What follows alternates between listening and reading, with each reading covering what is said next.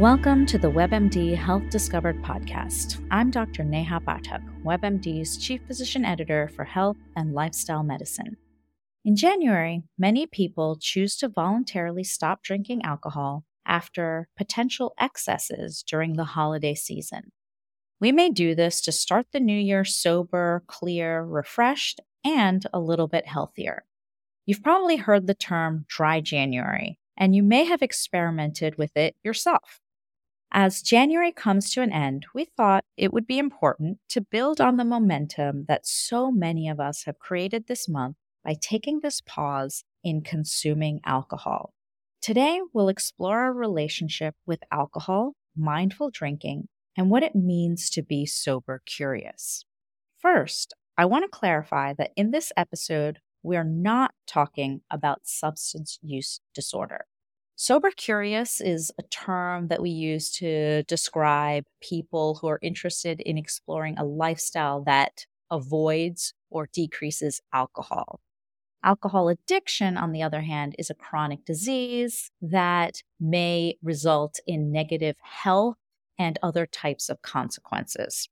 So with that clarification, we're taking a look at what it means to practice mindful drinking and how it sets the stage for a healthier relationship with alcohol. We're going to ask some important questions, like what does it mean to explore our relationship with alcohol? Does a desire to minimize our alcohol consumption automatically mean that we have a problem with alcohol? How does shifting our drinking habits impact our health? How do we identify and maintain our boundaries when it comes to navigating drinking culture? Here to guide us through this topic is Amanda E. White. Amanda is a licensed professional counselor and the owner of Therapy for Women Center, author of Not Drinking Tonight, and creator of the popular Instagram account @Therapy4Women. Welcome to the WebMD Health Discovered podcast, Amanda. Thank you so much for having me. So excited to talk to you today. But before we jump into my questions, I'd love to ask about your health discovery. What was your aha moment around alcohol consumption, and thoughts you had on shifting or changing your relationship with alcohol? Yeah, absolutely. So I probably drank pretty normally in college, like a lot of my friends did, but I also struggled with some food issues and eating disorder throughout that time. And as I was trying to work on my eating disorder and also just navigating that post-college time period in my life, I started really discovering how unhealthy of a relationship with alcohol that I had. And I was pretty resistant to looking at that. Thankfully, I had a really great therapist at the time who gave me a challenge to take some time off from drinking. But really, the aha moment came from me when I discovered that it was going to be really difficult for me to live a life that was in alignment with my values, that involved staying in recovery in my eating disorder if I kept drinking. Because while I didn't always binge drink or I didn't always have a problem when I drank, when there were issues that happened, I was always drinking. And I started realizing that alcohol was the common denominator. Thanks so much for sharing that. So I think that kind of leads me into the first question, just in terms of differentiating problem drinking, substance use disorder versus someone who might be listening who feels that they're sober curious or wants to try mindful drinking. Can you help us differentiate between these terms? Yeah, absolutely. So often, if there's a substance use disorder, there's often some component of dependence. It may not be a physical dependence, but it often may be an emotional dependence or a feeling of, I need this in my life to function. Even if I'm not drinking every single day, it's something that I really rely on. When we're talking about a disorder, it's often something that someone just can't stop doing necessarily. Again, it may be that mental component, but it's something that they feel trapped with, or it's something that also may be really causing harm in certain areas of their life, whether that's relationships with their partner, their family, their work, all the way up to more of the standard issues we think about, which are DUIs, legal issues, physical dependence, or something like that. So it's definitely a spectrum where if we're talking about mindful drinking or someone who just wants to cut back or look at their alcohol use, I really think the problem is we often talk about alcohol use in terms of, is this bad enough that I need to stop drinking or cut back? And I think the more pertinent question is alcohol positively impacting my life? Is this good enough to keep doing in this way? Because I think if we're always coming from, it's not bad enough, it really leads down this path of it having to get worse and worse and worse. And it's this reaction to something rather than, to me, almost every other relationship in our life, or, as a therapist, I talk to people about things like their sleep habits, their relationship habits, and everything is through the lens of, is this working for you? And alcohol is one of the only things where we say everyone should drink. And if you can't drink, only when it's not working for you, do you need to stop? Rather than, I think we can be a lot less reactive and a lot more proactive. So I'd love to jump into some of those because I think often that's when people start re-examining their relationship, when they start noticing that, hey, those nights that I don't drink alcohol, I sleep better. Or the nights that I don't drink alcohol, I wake up refreshed. So can you talk us through some of those experiences and some of those health benefits potentially of pulling back? Yeah, and it's interesting in the research, for a while, I think a lot of people said there are some loose benefits to drinking. And what we've seen more and more is just that the research is not holding up on that. I think some of the research that talks about some of the ways your life can benefit when you cut back on drinking, one of the first ones that I think is so important is just your mental health. We know that alcohol is a depressant. So often if someone already is prone to having depression, anxiety, or any other behavioral or mood disorder, or even just, we all experience stress. Alcohol is often used as this coping skill or this idea that we can use it to help reduce our stress. The problem, though, is that when we use alcohol to cope, we don't ever actually get to the root of what's causing our stress or what's causing our anxiety. And we can get stuck in this cycle where we just kind of push it off, deal with it later. We never get to the root of it. And over time, our anxiety, our stress gets worse because it just continues to pile up. Our brain always wants to be in homeostasis. So if we are constantly taking a depressant, it's going to really mess with our brain chemicals. And you can even go so far into even look at, there's a lot of interesting research coming out about, the mind-gut connection. Not only does alcohol negatively impact digestion, but it has an impact on our mental health because we know that serotonin is produced in the gut and all of these other things that are connected too. So those are some of the big ones. I also think sleep is one of the biggest ones. And again, it's interesting because all of these physical and mental health benefits tie in together because if you're not sleeping well, that can also negatively impact your mental health and your anxiety or what you're dealing with. We know that alcohol really impacts people's ability to fall asleep, to stay asleep. It has a negative impact on REM cycle sleep, which is the most important type of sleep for really that restoration and repair that happens as well. That really helps us understand some of the things that you might see a short-term benefit from as well when you pull back or stop drinking. Because other things that I talk about in my primary care practice are the effect on blood pressure.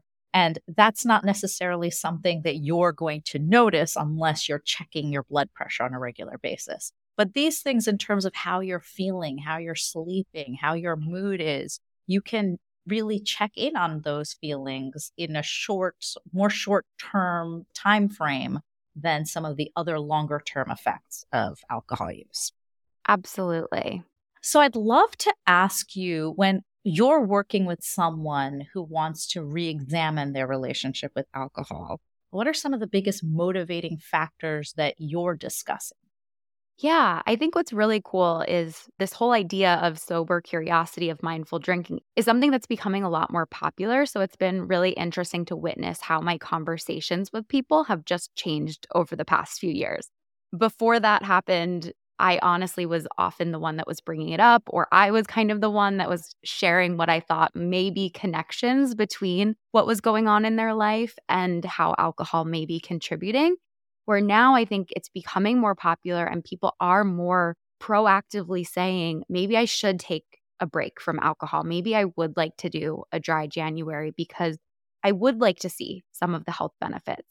A lot of times people come in and they kind of just say, I'm just looking for a reset. I think it's why January is a very popular month to do it. They feel like December, maybe they weren't taking care of themselves. They were stressed. They weren't sleeping. They weren't eating the way that they normally do. And they're just looking to feel even better than they did without just returning to their routine. And they're looking at taking out alcohol as another way that they can just improve their mental and physical well-being. So that's been, I think, a really cool change to just witness in our culture over the past few years. Speaking of sober curious, for someone who is curious about beginning that journey, how do you recommend they start? Or what are some of the considerations when someone is thinking about starting or maintaining? I think one of the biggest ones to think about is how is it going to impact your social life? I mean, I think that's one of the biggest things that prevents people from taking a break or cutting back. So it's often something that does maybe need to be looked at and is a good consideration, because if your life is very much based around going to social events, or maybe even your career involves networking and going to certain events, or your family has a lot of traditions that involve alcohol, it's going to be important to look at which of those do you want to not attend, which of those is it going to be important for you to let someone maybe know that you're not drinking. I think one of the coolest things about taking a break from drinking, whether someone continues or just does a dry January, is as adults, a lot of us never really learn how to socialize without alcohol. Many people start drinking in high school or college. By the time they're an adult, alcohol is just woven into what they do on a day-to-day basis when it comes to social situations. And a lot of times people say, I could never go to a wedding or a party without drinking. But the truth is they also have probably never tried it.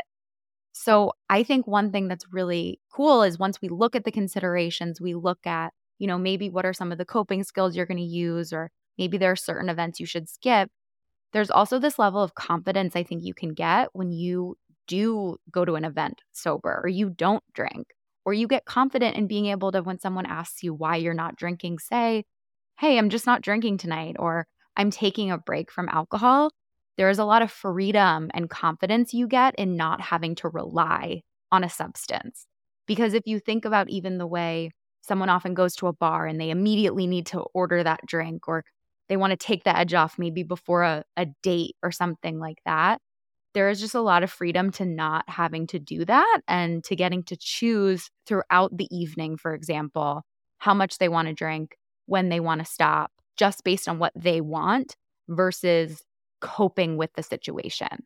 Yeah, that's a really great frame for thinking about it. And I wonder your thoughts on boundary setting. So when you're going into these situations, do you think there's a benefit to having a boundary that you discuss with others when you get there? Is this a sort of a personal thing? Like, this is something I'm doing, I don't need to explain it to somebody else? Or is it situational where you might say to somebody to help with your accountability while you're there that, I'm trying this dry January.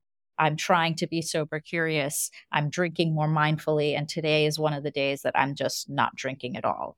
What kind of boundary setting are you talking about with your clients? I think it definitely depends on the situation. But I think for everyone, a great important thing that I recommend is kind of have your elevator speech of why you're not drinking. Because unfortunately, we do live in a culture where if you don't drink and you used to, someone is going to inevitably ask you why you're not drinking tonight. And I think sometimes people feel the need to make up a good enough excuse or have a really good reason, or even convince that other person that it's okay that they're not drinking. So a really important thing that I tell my clients is if someone says why, I don't recommend lying because, lying obviously is never a good thing. But also there's a funny thing that happens with drinking where if you tell someone, I'm driving tonight, so I can't drink or something like that, sometimes people will try to problem solve your reason for not drinking. So if you say, I have to get up early tomorrow to move, people may be like, oh, well, I'll come over. I'll help you move. No problem. Right. And then you're stuck and have to be like, oh, no, actually, it's this other thing. But you also don't have to say, I've been questioning my relationship for a long time. I don't know what's going on. Maybe I have a problem. You can just say, I don't feel like drinking tonight, or I'm doing a dry January, or I'm taking a break. And if someone pushes back and says, well, why are you doing that? I really try to remind clients that you don't have to come up with another answer. You can say the same thing multiple times. You can keep saying, yeah, I'm just not tonight, or I just don't feel like it, and change the subject rather than it is not your responsibility to convince the other person that it is okay that you're not drinking. Yeah, that's really helpful. Do you have other tips in terms of your prep plan for when you're going, just to sort of set limits for yourself? Yeah. If someone is experimenting with just cutting back and maybe they're not interested in being totally sober, I think a really important tip is that once you get past the point of, being physically intoxicated where you are drunk, right? Let's say from kind of just being a little bit tipsy, you're going to start to lose control, because we know that's when the front part of your brain you lose control over it. You don't have as good of a grasp on being able to plan into the future or think through things. So I really try to prep people that if you are trying to moderate and cut back, I don't recommend going past 3 drinks, or I don't recommend going past a point where the legal limit essentially of alcohol is, because at that point you start to lose control and it's really hard to moderate once you're drunk. Sometimes people will tell me my goal is to moderate and I don't want to black out, but I still want to get really drunk. And I'm really honest with them and I say moderation may not be the right fit for you, because you're trying to control something that is happening subconsciously at that point, where you're going to have a lot more control over if you just decide to have a few drinks. And that's where I think doing some non-alcoholic alternatives, there's really great mocktails that are around nowadays, even switching between them can really give people more time to pause and be mindful and say, do I want to keep drinking? Do I really need that glass of wine? Or do I just want something to hold because I feel uncomfortable? And if we don't pause and take that time to really be curious, often things happen so quickly and we don't even have time to make clear decisions. What would you say to someone listening who might feel like, they've been trying dry January, or they've been drinking mindfully, and it's been shifting some of the relationships that they have with those that they're close to, or some of those that are close to? What would you say to them about reevaluating those relationships, reconnecting with those people in this different way? What are some of the things that you talk about with your clients? Yeah, one thing I talk with them about are just their values. I think the great thing and maybe the hard thing about alcohol is that it does allow us sometimes to live a life that doesn't really work for us. We can kind of make maybe a job work that in other circumstances we wouldn't really be happy with, because we use alcohol to just numb out the part of us that isn't sure about it. So my recommendation to someone who's maybe struggling is to really think about your values. What is important to you in life? A common question I think we use when helping someone identify their values is, you look 5 years in the future, you look back at your life, what do you want your life to be about? And I think that if it is really valuing friendships or relationships, it may look like having to do some deeper work on those relationships or on yourself to be able to reconnect or connect with someone on a deeper level if you've maybe just been using alcohol to connect with them. Because that's the great and the hard thing about alcohol is we can tolerate and be friendly with, I think, a lot of people when we're intoxicated that if we were sober, we maybe wouldn't like. I use the example sometimes of, I really don't like sports, but when I was drinking, I was able to have a lot of fun at sports games. But when I stopped, I had to be like, I really don't like this, without a beer. So it can be scary, but I think it's also really rewarding and fulfilling. And if you care about having deeper relationships, it's going to be worth that work. I think that is such a powerful message. Before I let you go, I like to close all of my episodes with bite-sized action items that listeners can use to create a sustainable change starting today. So what would be a few tips that you'd love to share with our listeners about alcohol consumption, mindful drinking, or being sober curious? I think one of them is sometimes people use dry January kind of like a diet. And they say, I'm just going to quit drinking for 30 days. And then, February 1st, bang, can't wait, back to drinking. And to me, it kind of defeats the point if you're not engaging in that mindfulness piece. So whether you are stopping for 30 days or just cutting back, I actually think the more important part is being really curious, is thinking about what do your habits look like? How much are you drinking? Are there certain situations where you're using alcohol to cope so that you can really kind of use it as a reflective exercise and learn a lot from the process? If you're just doing it as a challenge that has a stop and a start point, you're not going to get the full value out of a damp or a dry January or cutting back. Thank you so much, Amanda, for spending some time with us. Absolutely. Thanks for having me. We've talked with Amanda White about what it means to consider mindful drinking. We've also talked about how being on this journey can play a small role in improving our health and also change the way we cope with stressful situations. To find out more information about Amanda White and her work, visit amandaewhite.com and therapyforwomencenter.com. We'll have more information about how to connect with Amanda in our show notes. Thank you so much for listening. Please take a moment to follow, rate, and review this podcast on your favorite listening platform. If you'd like to send me an email about topics you're interested in or questions for future guests, please send me a note at webmdpodcast@webmd.net. This is Dr. Neha Pathak for the WebMD Health Discovered podcast.